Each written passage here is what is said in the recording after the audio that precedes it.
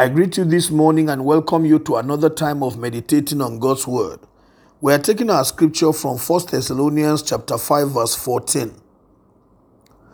And we urge you, brothers and sisters, warn those who are idle and disruptive, encourage the disheartened, help the weak, be patient with everyone.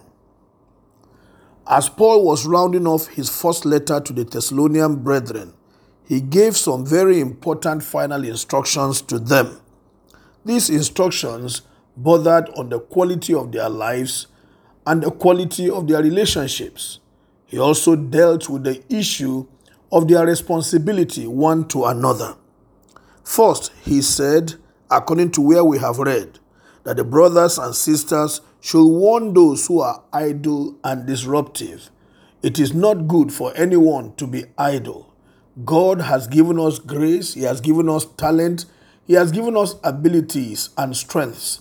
He has given us endowments and resources. He wants us to put them to work so that we can be productive, bear fruits, and be a blessing to the people around us.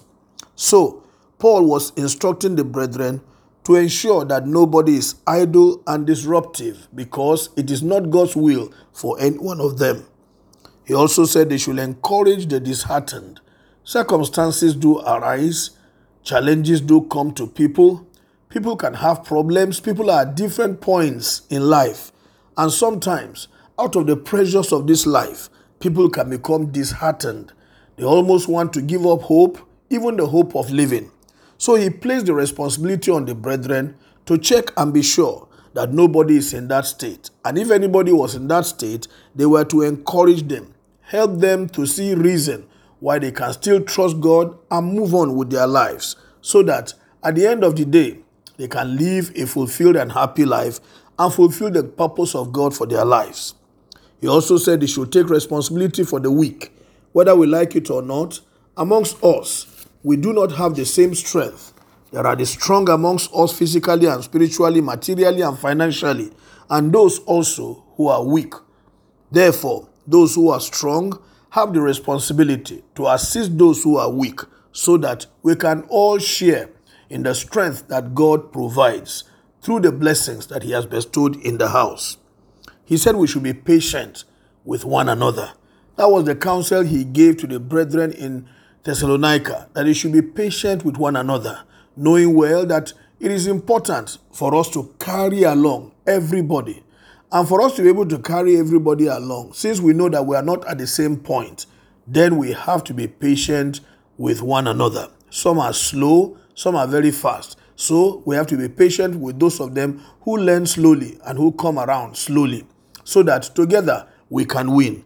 There is no need for any one person to win while others are losing, or for the strong among us to be strong and win while the rest who are weak are failing. God wants the entire church to win in the battle of life. Therefore, we must take responsibility one for another so that at the end of the day, all of us together will enjoy the advantage that God has placed upon the church and then be able to win in the battle against the devil and the flesh.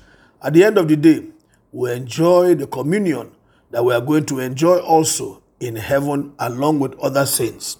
It is my prayer that this sense of responsibility will rest upon every one of us. In Jesus' name, amen. God bless you. Have a wonderful day. My name is Amos Kunat, pastor, New Estate Baptist Church, Lagos.